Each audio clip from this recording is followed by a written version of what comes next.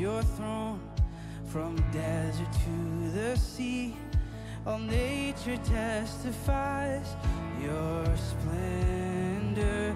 Praise the Lord, praise the Lord. Sing his greatness, all creation.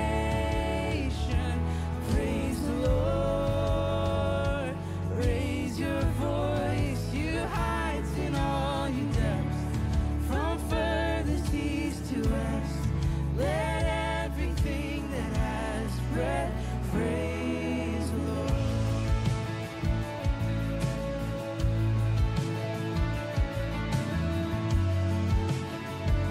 To hear this truth tonight, you reach and form us.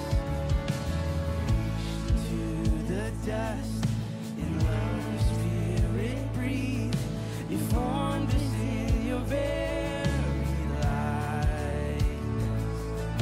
To know your wondrous works, to tell your mighty deeds, to join the everlasting core. We praise the Lord, praise the Lord. Sing his greatness, all creation. Praise the Lord, raise your voice, you heights in all your depths. From furthest east to west, let everything that has breath praise the Lord. Praise the Lord.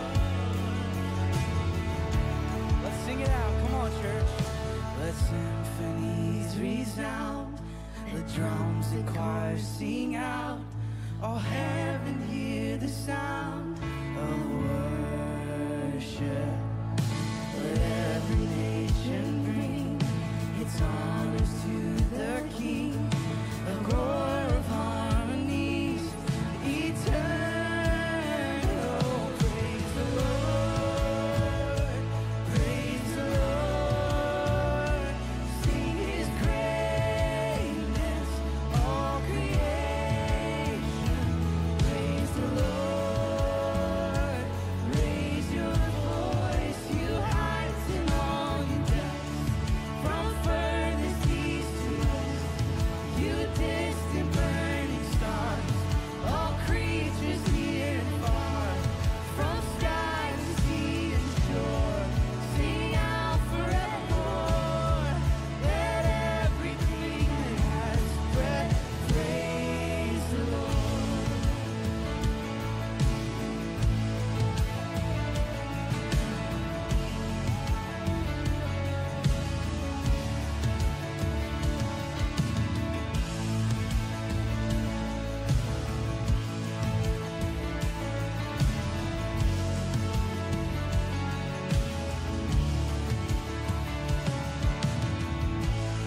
Amen. Church, you may have a seat.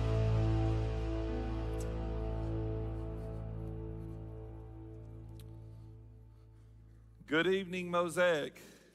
Isn't it awesome to be here tonight and just worship? And we have a beautiful song leader and worship leader here for us. And so I know you guys are so excited to be here and worship the Lord together.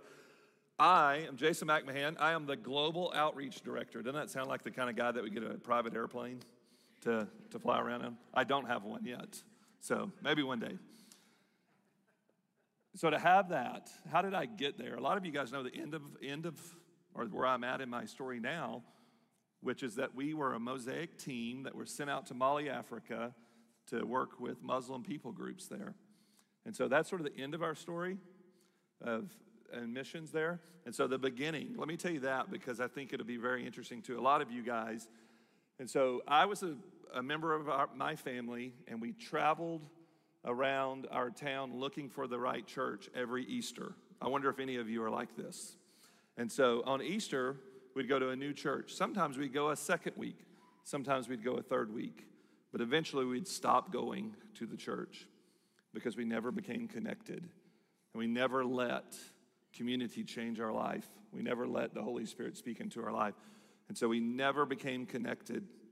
into a church until later when I was a young man. God convinced me that this was the church for us by getting me connected. And so I became connected at this church, and I was invited to go to an event that allowed me to make friends. It allowed me to make community. And I thought, man, these people are pretty awesome to be around. These are the kind of people I'd like to be around. And so I came to that event, and I heard the Holy Spirit speak to my heart. He changed my heart forever. And so my eternity was changed. My present was changed. My future was changed. And I'm so grateful for that. And I know that for us, as we went to a new church every Easter and we'd fall off, we became embarrassed. We became ashamed of not being connected. And we lived in a small town, and it was hard to switch churches all the time. And so that might be some of your stories. And you may be past that. You may not be past that. I want you to know that this church, Mosaic, wants you to be connected. Why? Because the people in these seats won't change your life. This building won't change your life. Only a true encounter with Jesus Christ will change your life. But I will tell you that when you wrap yourself in community with people who love Jesus and you let these scriptures speak into your life, you can be changed forever. And so we want to invite you tonight to be connected here, and we have a lot of ways to do that. So oftentimes we say, welcome tonight, and out in the center booth out there is people who would love to connect with you. Tonight, if you're not connected here, we are begging you, please get connected so that we can enjoy community together. One way, if you're a guy, that you can get connected is through men's retreat that's coming up. So take a look at this video right here, and let's see how you can get connected with men's retreat.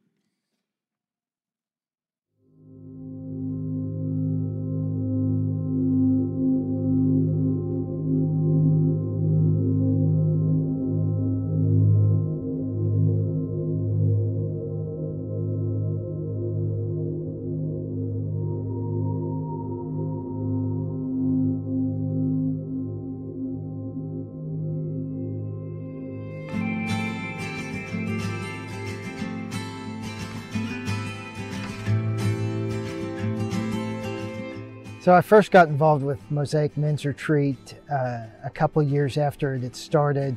Me and a few guys from my community group decided to come, and from there I've been coming every year since.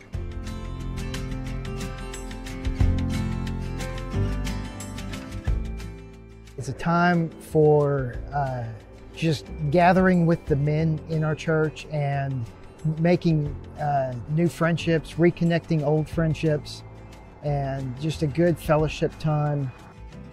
What I'd say to the guy that doesn't think they can take the time for a weekend away from home or work is you really can. And it's an important time to get away and develop new friendships, developing a good relationship with the Lord.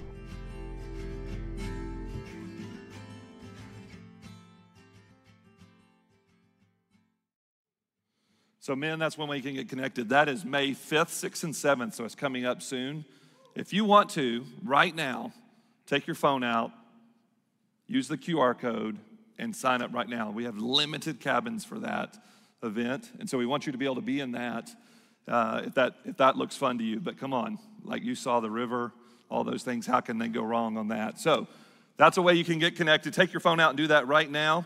If you have questions about it, you can go to Gordon Naitzer, you can go to Jarrett McCullen, or the guy with the lovely beard, Jason Kanak, right there. They will be in the center booth after this is all over, and you can connect with them and ask them all of your questions, okay? So we're so happy you're here tonight, and just want to welcome you. Let's pray for our offering time tonight as we prepare our hearts to worship. Jason, would you read this with me? I'd like for you to join in and help lead our church through this. Let's read this together.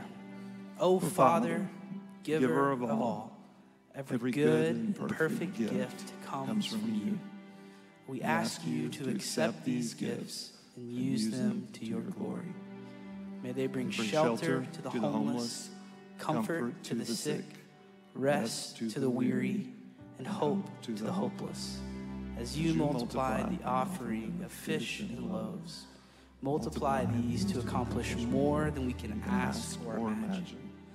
We give freely and not under compulsion, for all we have is yours, Lord.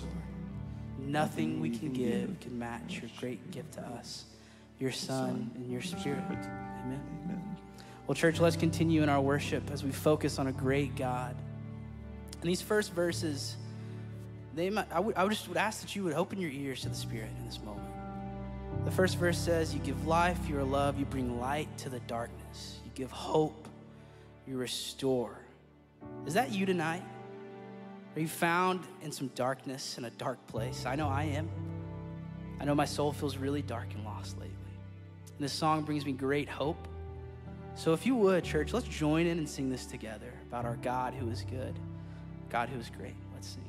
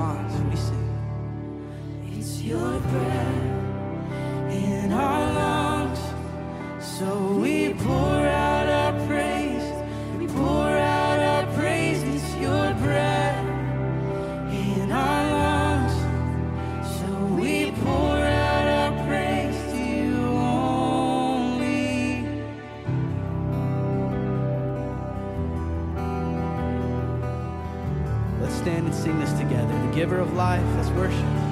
You give life, you are love, you bring light to the darkness, you give hope, you restore every heart that is broken.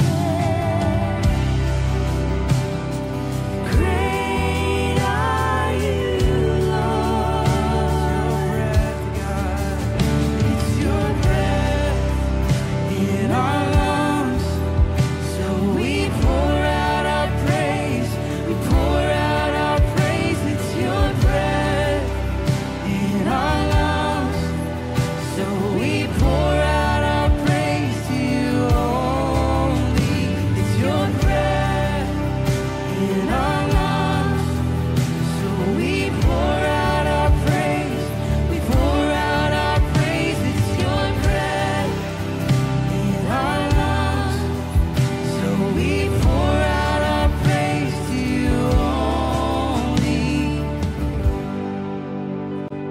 moment and picture this. One day, all will be together at this great messianic banquet, singing the praises of Jesus. What does that look like to you in your head? Let's worship him as we sing about this. All the earth will shout your praise. Our hearts will cry. These bones will sing. Great are you, Lord. All the earth will shout your praise. Our hearts will cry. These bones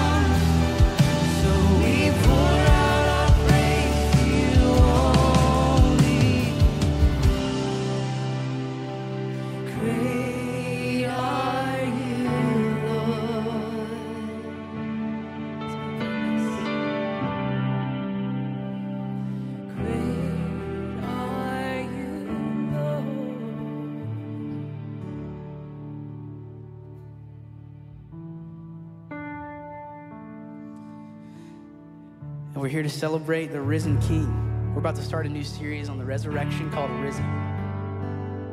So I just encourage you to process, what does it look like for me to live in light of the risen Christ? How great the chasm that lays between us, how high the mountain I could not climb. In desperation, I turned to heaven and spoke your name into the night. And through the darkness, your loving kindness tore through the shadows of my soul. The work is finished, the end is written. Jesus Christ, my living hope. Who could imagine so great a mercy? What heart could fathom such boundless grace? God of ages, stepped down from glory to wear my sin and bear my shame. Here's our hope. The cross has spoken, I am forgiven. The King of Kings calls me his own.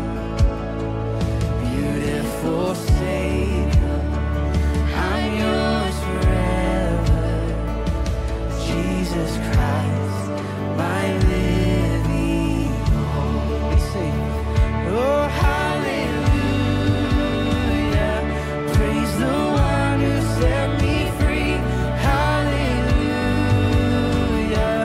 death has lost its grip on me. You have broken every chain. There's salvation in your name. Jesus Christ is my living hope. Oh, hallelujah. Praise the one who set me free. Hallelujah. Death has lost its grip on me. You have broken every chain. There's salvation in your name. Jesus Christ, my living hope. We celebrate. Then came the morning that sealed the promise. Your buried body began to breathe. Out of the silence, the roaring lion declared the grave has no claim on me. Sing that again. Then came the morning that sealed the promise. Your buried body began to breathe. Out of the silence, the roaring lion declared the grave has no claim on me. Oh Jesus, yours is the victory.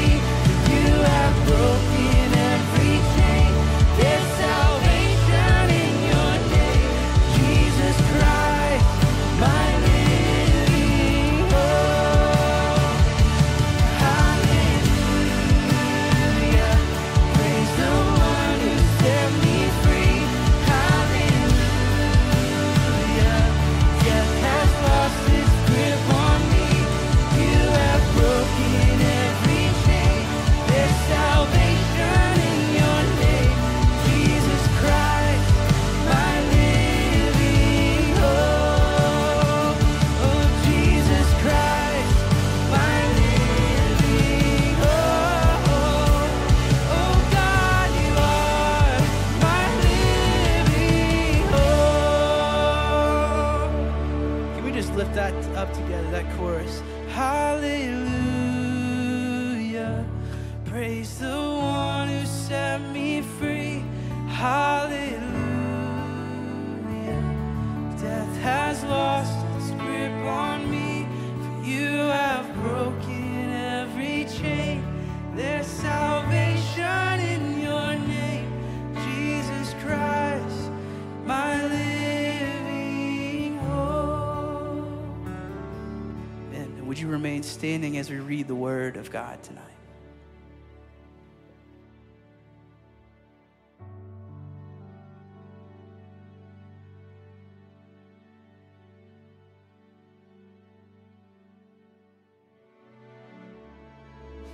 Good evening, Mosaic family. My name is Jarrett McClellan, and I am a grateful believer in Jesus Christ. God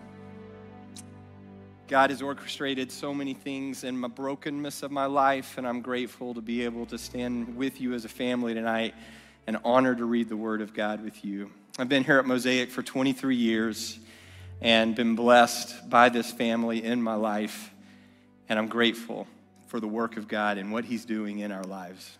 Amen to that, huh? Let's read Luke 24, 13 through 36. Now that same day, two of them were going to a village called Emmaus, about 7 miles from Jerusalem. They were talking with each other about everything that had happened. As they talked and discussed these things with each other, Jesus came up and walked alongside them. But they were kept from recognizing him, and he asked them, "What are you discussing together as you walk along?" They stood still, their faces were downcast. One of them, named Cleopas, asked him, "Are you the only one visiting Jerusalem who does not know the things that have happened here in these days?" "What things?" he asked. As Jesus of Nazareth, they replied, "He was a prophet. He was powerful in word and deed before God and all the people. The chief priests and our rulers handed him over to be sentenced to death, and they crucified him. But we had hoped that he was the one who was going to redeem Israel. And what is more, it is the third day since all this has taken place." In addition, some of our women amazed us. They went to the tomb early this morning, but did not find his body. They came and told us that they had seen a vision of angels who said he was alive.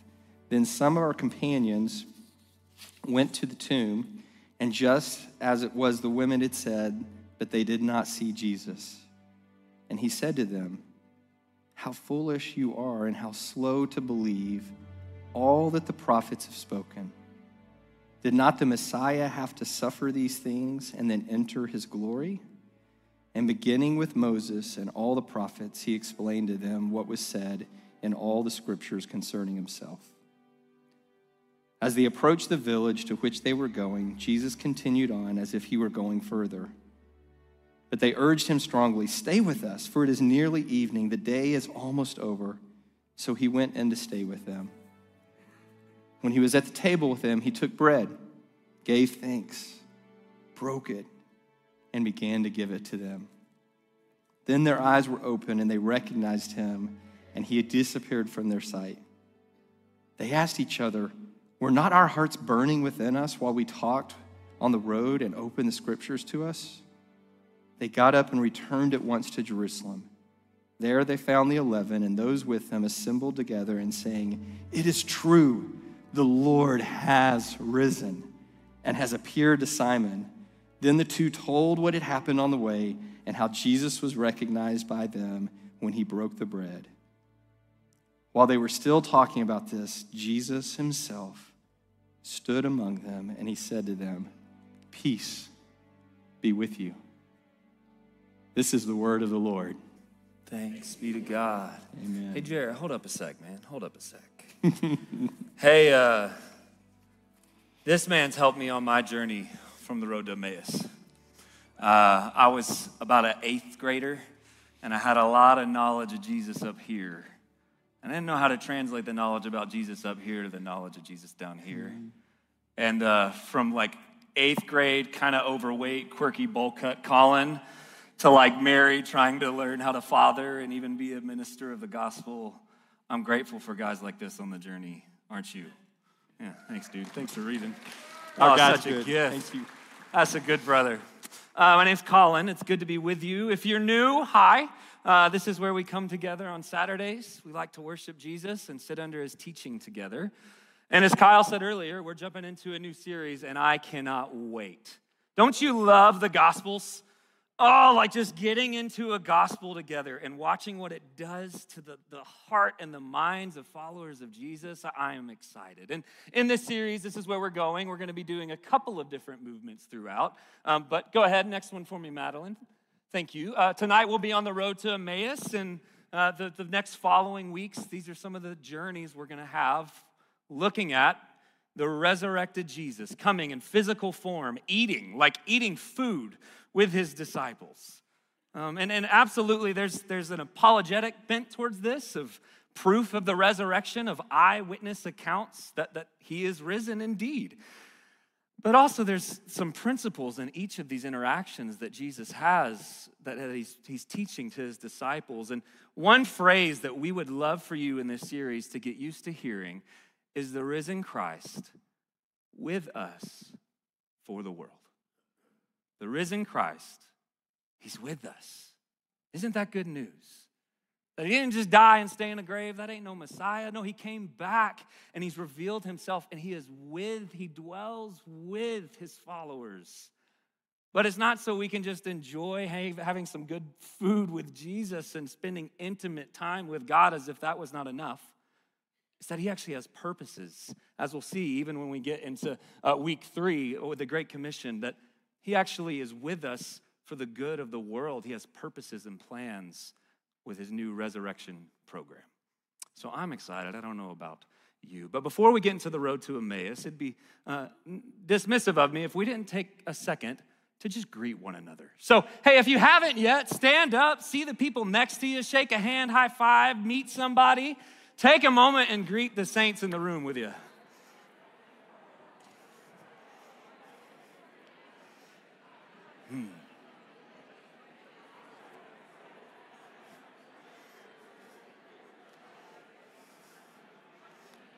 Beautiful.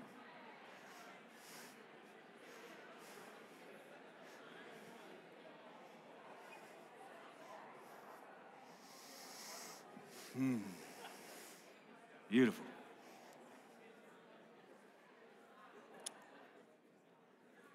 And tonight, as we enter into the first story, I hope you can see that this is a story of the resurrected Christ who journeys with his disciples. I don't know where you are on your spiritual journey tonight. You might have stumbled into this church and you have no clue what we're talking about of a risen Jesus. And we're glad you're here because he has brought you here to journey with you.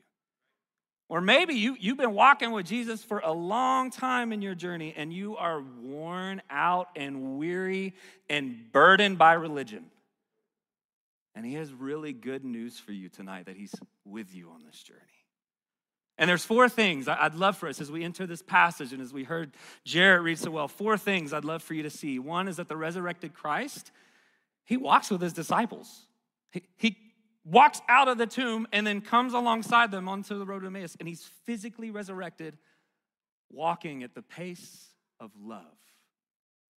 Not only that, he's teaching them, he's talking with them, he's having conversation like we are in this room tonight. Third, that he's revealing himself. This is a God who longs to be known, and in and through the resurrected Christ, he's revealing himself to his disciples. But it doesn't stop there. He longs for his disciples to go and proclaim reality, truth, that he is risen. He's risen indeed. So let's go. Luke 24, follow along with me here now from the word of the Lord. A little bit of context before we get to the road to Emmaus. On the first day of the week, very early in the morning, the women took the spices they had prepared and went to the tomb. They found the stone had been rolled away from the tomb, but when they entered it, they did not find the body of the Lord Jesus. So first off, we've already had an encounter here that Jesus is risen. And I love it that the 12 are actually the ones who were there in the upper room breaking bread. Jesus gets crucified. They kind of all go into hiding. They're all in the house together. But who is it that's headed to the tomb to do the duties and take care of Jesus' body? Where are we at? The ladies. Where are we at, ladies? Come on. The first ones to go take the proclamation out that Jesus, that we saw an angel and he's not there. The tomb is empty. It's the ladies. And Peter's like, I don't believe it. Of course, Peter. And he runs to the tomb, right? And he gets there and they don't have the body of Jesus. And so, hey, we have some news that's happening. Don't miss this. That before these disciples head to Emmaus, there's already news that something's going on the third day. But these disciples, that same day, 2 of them were going to a village called Emmaus. It means warm springs. About 7 miles from Jerusalem, and they were talking to each other about everything that had just happened, everything that has happened the Easter week, the Passover, Jesus coming into town on the donkey, the king is coming, Hosanna, Hosanna, we're taking over Rome, oh no, they crucified our Savior. I guess we're going to Emmaus now. They're headed out. And so they're discussing it. But something fascinating here that I think Luke is trying to do in this gospel. Emmaus, 7 miles away, backs towards what just took place, which means they're headed out of Jerusalem and on to the next thing. And then in that space, look what happens. Now that same day, the 2 of them were going to that village Emmaus, 7 miles outside, talking about everything that had happened. Verse 15, and as they talked and discussed these things with each other, who? Jesus himself came up and walked with them, but they were kept from recognizing him. A lot of fascinating things about why they don't recognize him here. The scriptures don't explicitly say, but there's a few things implied.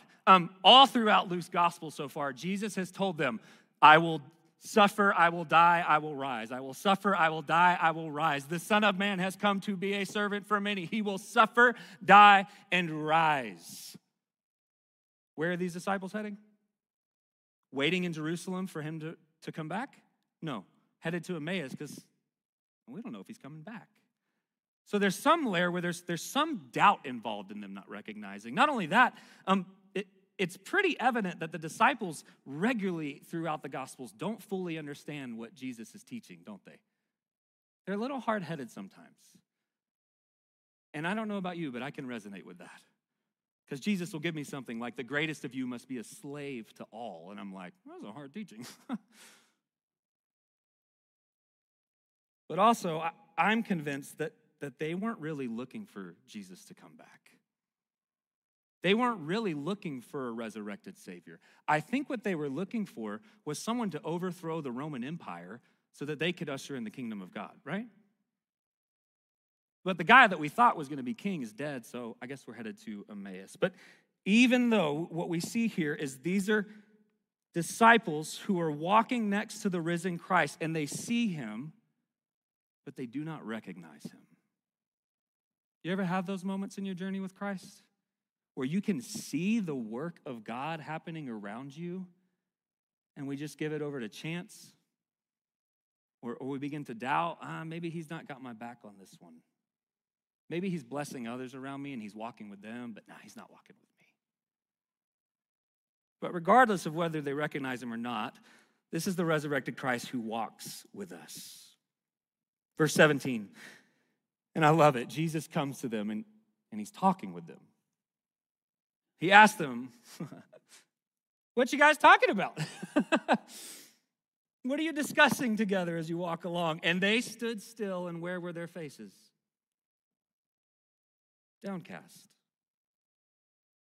See, the road to Emmaus apparently is a road that is filled with some tears, some frustration, and some confusion. Backs towards the cross, eyes down, headed outside of Jerusalem.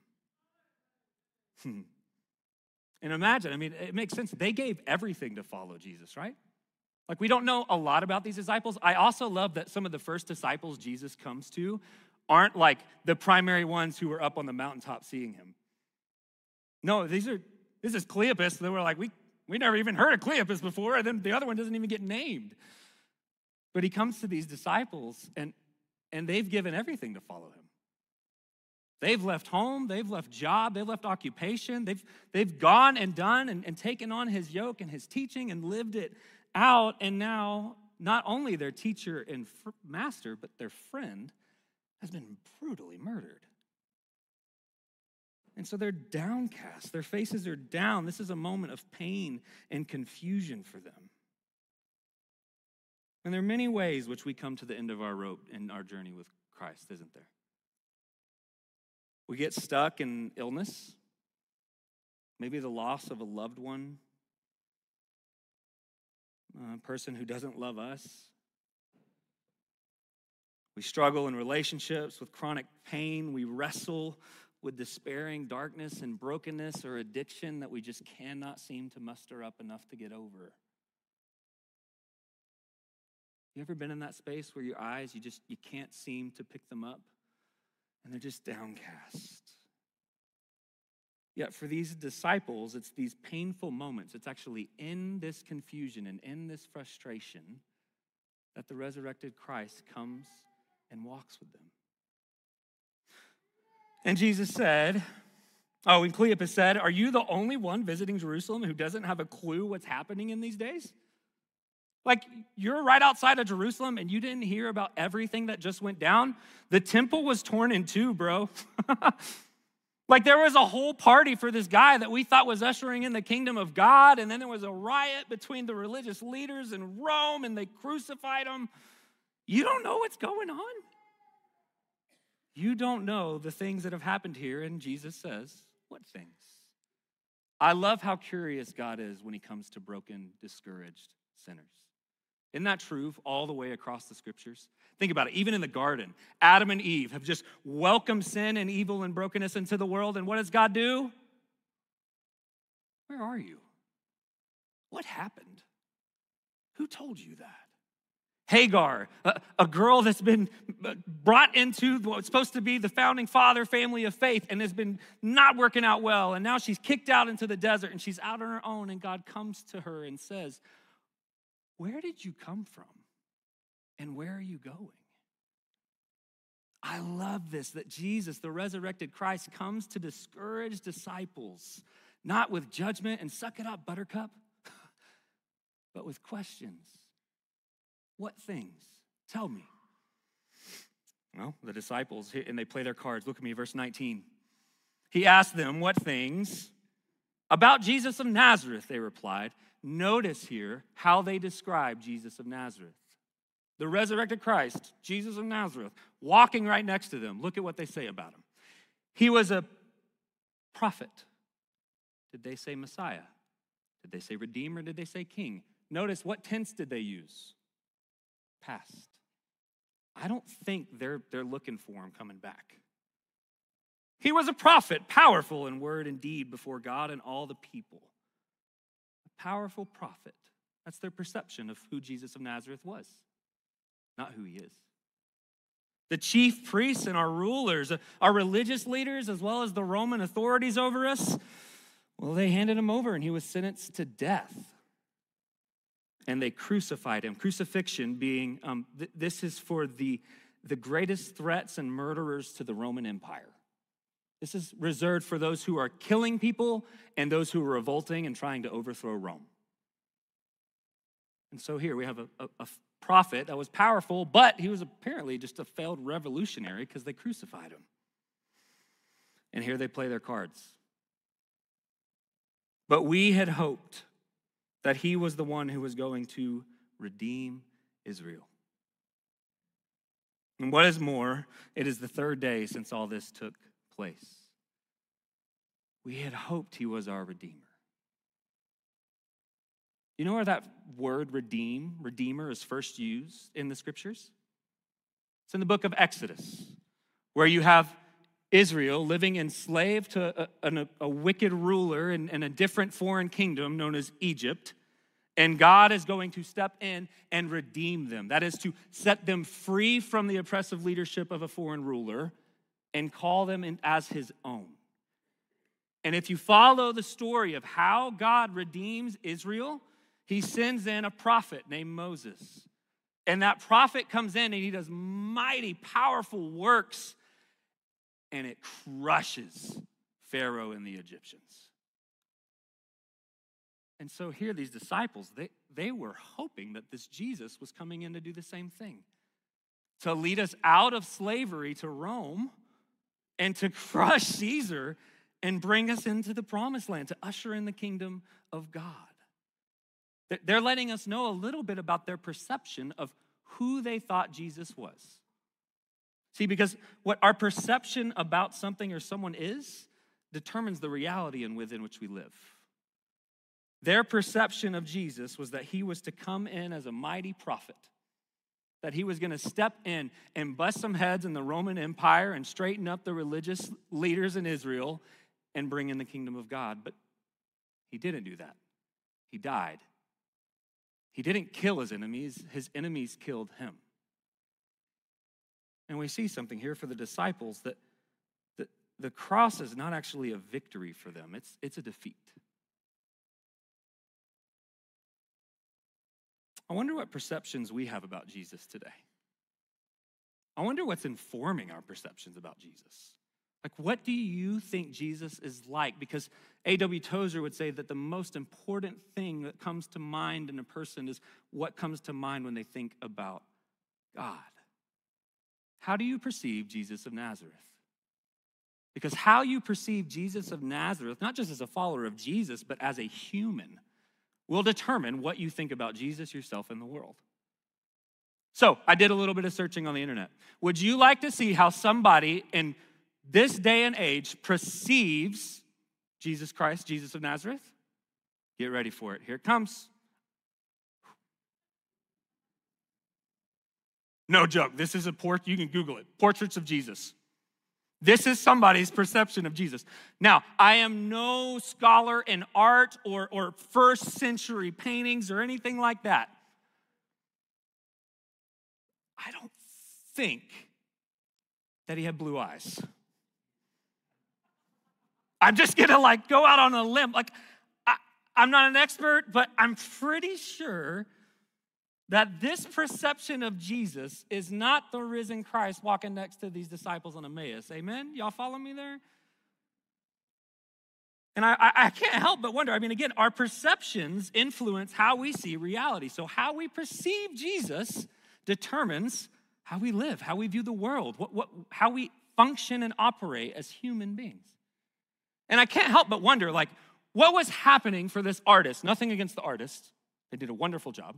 But what was their perception? Where are they drawing this perception of Jesus from? I don't think this is first century Middle East Hebrew culture Jesus. You follow? What I think I have here is a perception of Jesus of Nazareth that is most certainly not Jewish. It's definitely probably not from Nazareth just because of the blue eyes. This gorgeous hunk of a model from the West Coast Beach Boy Jesus. I think this is a pretty misunderstood man of sorrows, don't you? And what does this Jesus, this version, this perception of the Messiah mean for my reality? Is it forming me? How is it forming me? Into how I live and function in the world. And what I think is happening here, friends, is I think this is a Jesus who's been drawn and thought up in a culture where the preference is on looking good rather than being good. Right? We love to polish ourselves up. Everybody smile for the picture and look as pretty as you can, because that makes it, again, perception, that makes it seem like everything in here is fine. And isn't that the lie of our age, that you can look good without being good? How many more story after story after story of moral failure of a leader and a Messiah figure in our culture can we take? How many more evangelical leaders do we have to see who proclaim truth but don't have it in here? Because they had a perception of a Messiah, just like these disciples to Emmaus, that was just enough off that they missed out on what we call at Fellowship, the authentic Christ. Can I show you another, and I would argue more accurate portrait of Jesus of Nazareth? Check this one out. We don't know the exact date, somewhere between 50 BC to late 2nd century. This was found etched into a plaster wall. This is graffiti in Palatine Hill, Rome, Italy. It's actually still, if you go to Italy today, if you go to Rome, me and my wife are going, whoop, whoop, you can go to Palatine Museum and see this that's been taken. And if you notice, what we have is a man, and what is that man on? Cross. And if you look at his head, he has the head of a donkey, which is what did Jesus ride into town, into Nazareth? Donkey. A donkey was also, if military leaders and kings don't come riding in on donkeys, they come riding in on war horses. This is a king who comes to bring peace. And how does he bring peace? He dies on a cross. And then I love whoever the artist was is actually making fun of the man he drew in the picture, because you see the man in the picture is worshiping, and the Greek letters there, what it spells out is Alexamenos, worshiping his God. Doesn't this look like a more accurate portrait of Jesus of Nazareth? The King of Kings and Messiah and Redeemer who comes not just to crush his enemies, but to die for them. He comes not bringing the sword, but he takes the sword upon himself out of self-giving sacrificial love. And even John the Baptist, he hits it on the nail when he announces, here comes the Lamb of God to take away the sins of the world. Leslie Newbegin, he spent 40 years in India planting churches and making disciples, and he came back to England to retire. And when he came back to England to retire, he saw that the entire Western landscape had changed. And he realized, I guess I'm going to have to be a missionary to England and the West now. And he walked back into the church where he grew up, and they were denouncing the resurrection. They said that Jesus, it's just stories, it's made up. Meaningful for your feels, but not accurate. And this is what Leslie said. He said, the resurrection is the revelation to chosen witnesses of the fact that Jesus, who died on the cross, is indeed King, conqueror of death and sin, Lord and Savior of all. Listen carefully. The resurrection is not the reversal of defeat, but the proclamation of a victory, because the King reigns from a tree. The reign of God has indeed come upon us, and its sign is not a golden throne, but a wooden cross. And the disciples on the road to Emmaus, back to the cross, missing out on the sign of the victor comes and he walks with them. And it points to us something very, very significant. It leaves us with a key question. Oh, no, and then he teaches. So he comes and he walks with his disciples, and then he teaches his disciples. And this is what he says. How foolish are you? Again, a fool in the scripture is somebody who doesn't understand what God is up to in the world. How foolish are you and slow to believe all the prophets have spoken? Did not the Messiah have to do what? Suffer. A suffering servant. Remember the prophet Isaiah? He would come and he would suffer first and then enter his glory. And beginning with Moses all the way to the prophets, he began to explain to them all that was said in the scriptures concerning himself. So Jesus comes, he walks with his downcast disciples, and what is his next thing? He asks them questions, and then he corrects them with what? Scripture. And it tells us and teaches us something very, very important that we have to understand, is that the entire narrative of Scripture, and Jesus here, New Testament isn't even written. This is Old Testament. All of Scripture points to this reality, that it centers on Jesus. From the garden where the snake crusher will come and his heel's gonna get bruised, but he's gonna crush the head of that enemy. It points to him. I love it. You could see that the Old Testament, it points to the anticipation of the king. The Gospels, his manifestation. Acts, the proclamation. Epistles, explanation. And then finally at the end, Revelation brings in the consummation of his king and kingdom. All 66 books, one unified story pointing to the fact that the Redeemer has come and died on a tree to welcome all nations, tribes, and tongues into eternal life with him. He told the religious leaders one time in John that you search the scriptures because you think they give you eternal life, but the scriptures point to Jesus, to me. Yet you refuse to come to them to receive this life. Key question I think every follower of Jesus in every age has to ask is, will our identity, our patterns, our habits, our beliefs, our form of reality, our view of Jesus, will it be shaped by the biblical story, by God's word? Or will it be shaped by fill in the blank? Our social media, the news we watch, someone else's opinions about who Jesus is. What story are you finding yourself living in? When you think about your current circumstances, what is God up to in them? And that really will determine who is defining your identity and patterns in your life. One of my favorite theologians and friends, Scott Jones, he works with our student ministry. He said, one question he loves to ask, he says, are you submitting to God's word or are you bending God's word to submit to you? Don't we see that all across the church lately? Where we're not just taking in and soaking in God's teaching, listening and receiving and then living it out. We're taking it and we're arguing over it and we're twisting it to match our desires, not God's. But for a follower of Jesus, the scriptures are essential to knowing and expressing who he is in this world. So Jesus walks with his disciples. He asks them some good questions. Jesus teaches, amazing Bible study. Could you imagine that Bible study? Walking to Moses to the prophets. Oh my goodness. And then he reveals himself. Look at this. As they approached the village to which they were going, Jesus continued on as if he's going far. I love this, that Jesus is just like, oh, no, I got to keep going. I have other places to go. They still don't recognize him. But they urged him strongly, no, stay. Jesus, they don't know who he is, but stay with us. That Bible study was awesome. I've never heard the teachings of the scripture like that. They've heard it before.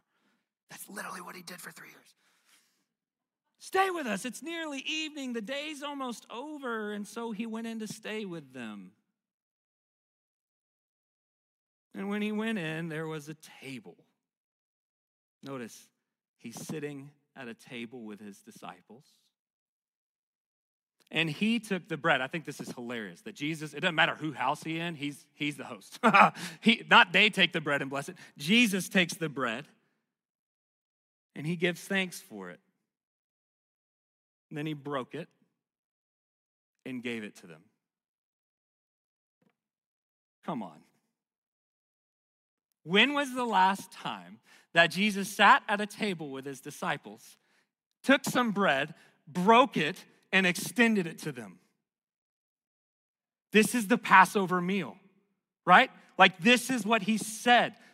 The Passover meal that Israel is wanting to be out of Egyptian slavery. And so what they're looking for is God to come in. And what God says is to take a Passover lamb and put it over your door and you will be redeemed. And they realize it's Jesus. He's the Passover lamb. His body was broken, his blood was shed, and now I'm redeemed. And then their eyes were opened and they recognized him. And I love this. Check out the resurrected Jesus. And he disappeared from sight. Get used to that in the Risen series where it's like Jesus is hanging out, boom. It's like, wow, we thought it was a ghost. He does that. Just get ready for it. But I love this because they're looking for, we thought he was the Redeemer. Remember, what was it that set Israel free? It was the blood of the Lamb. And here's the Lamb of God, broken and now ready to reign and risen as King. And the response, notice now that the disciples, as Jesus reveals himself to them, they say, were not our hearts burning? Did we not have a deep desire and passion within us while he talked with us on the road and revealed scripture to us? Because they have a whole new reality now. They recognize this is the risen Christ. He's risen. And then they have this burning heart and passion and desire. Why? Because the risen Christ walked with them. There was an awareness of God's presence in their life. In the risen Christ, he talked with them. There was communication, ongoing conversation. And also there was teaching. He taught them in the scriptures. He revealed himself. So friends, as followers of Jesus today, how do we encounter the risen Christ? Well, we practice the presence. We have an awareness that God is with us, Emmanuel. We pray and we commune and enjoy union and conversation with God. And then we study and seek the scriptures to allow it to form us, to know him and make him known. Because for the follower of Jesus, time spent with the triune God, it's never wasted. Time spent with the triune God in prayer and scripture, it is essential for us to know and express the authentic Christ, not blue-eyed fake Jesus that someone drew. The authentic, risen Christ. It's going to take us spending time with him. And then the disciples don't stop there. Notice they proclaim truth. They got up and returned at once. Remind you, 7 miles, they just walked all day, and now they're hauling back to Jerusalem.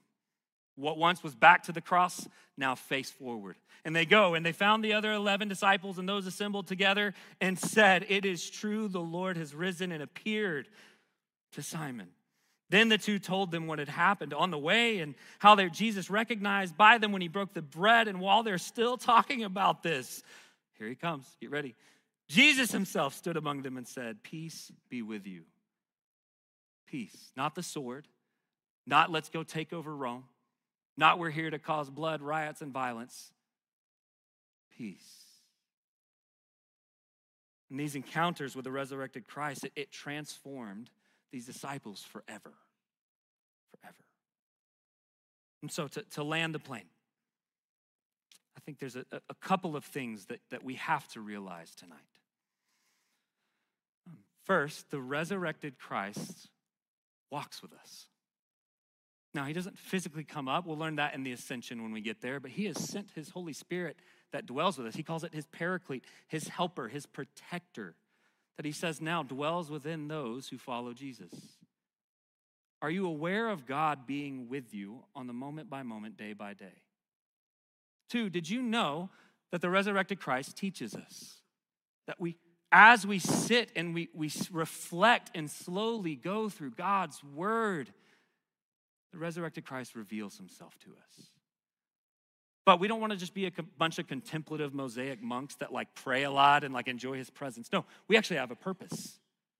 That we can get out and be a community whose hearts are so on fire for Jesus that we pray regularly, we spend time in the scriptures, we enjoy time with God, and then we go and proclaim truth.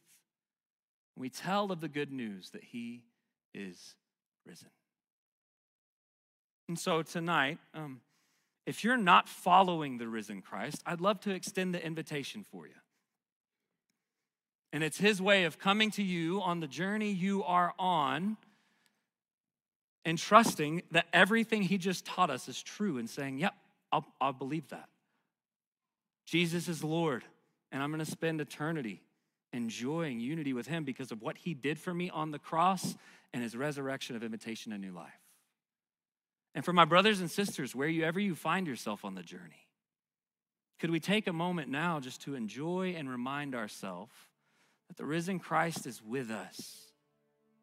And in the same way that those disciples on Emmaus, they had that burning passion for him to go and proclaim it, could we sing out these songs and take it out to Northwest Arkansas?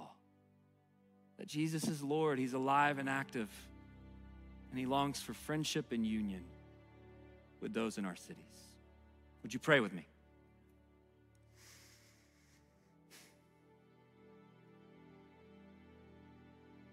Well, come, gracious Father.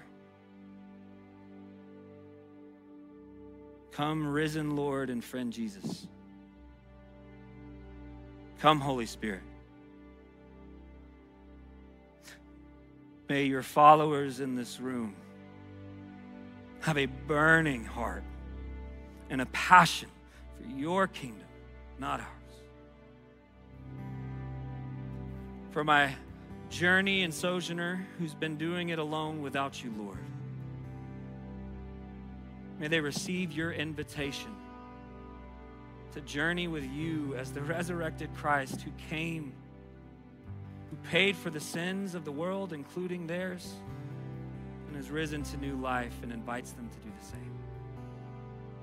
It's in your beautiful name we worship you.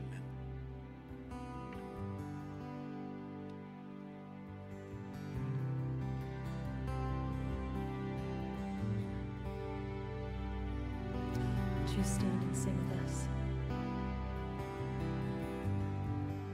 Worthy of every song we could ever sing, worthy of all the praise we could ever bring, worthy of every breath we could ever breathe. We live for you.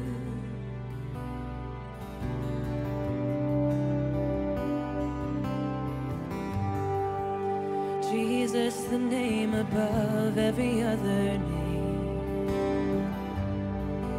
Jesus, the only one who could ever save. Worthy of every breath we could ever breathe. We live for you. Oh, we live for you. Holy, there is no one like you. There is none beside you. Open up my eyes in wonder. Show me who you are and fill me with your heart and lead me in your love to those around me.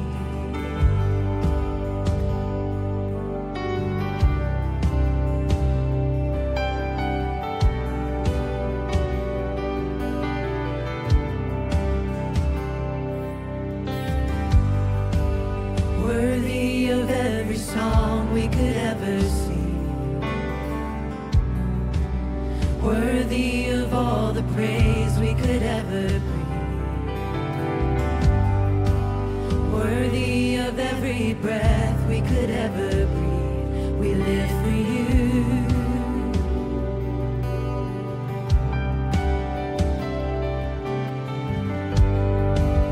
Jesus, the name above every other name. Jesus, the only one who could ever save.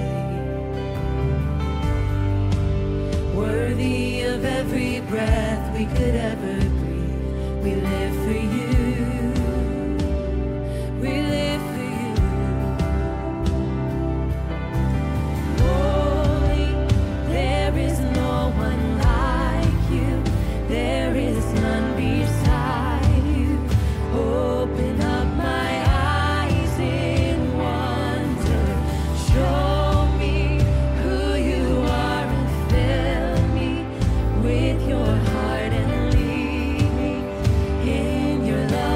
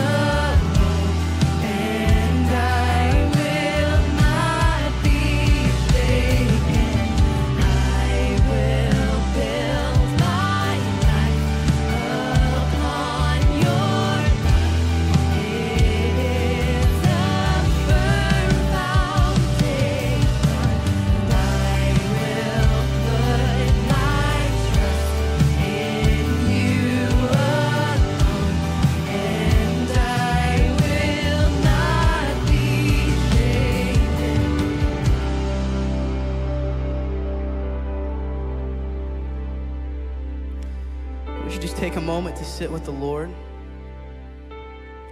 just process what might he be saying to you in light of what you've heard tonight. Would you take a moment to be with him?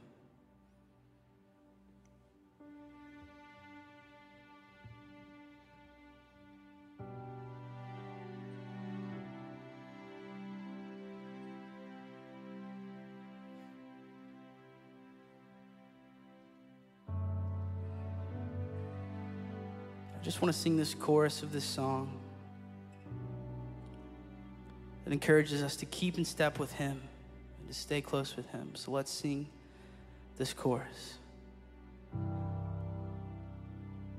Because you're the way, the truth, and the life. You're the well that never runs dry. I'm the branch and you are the vine. Draw me close and teach me to abide. Be my strength, my song in the night. Be my all, my treasure, my prize. I am yours forever. Draw me close and teach me to abide. Let's sing that one more time.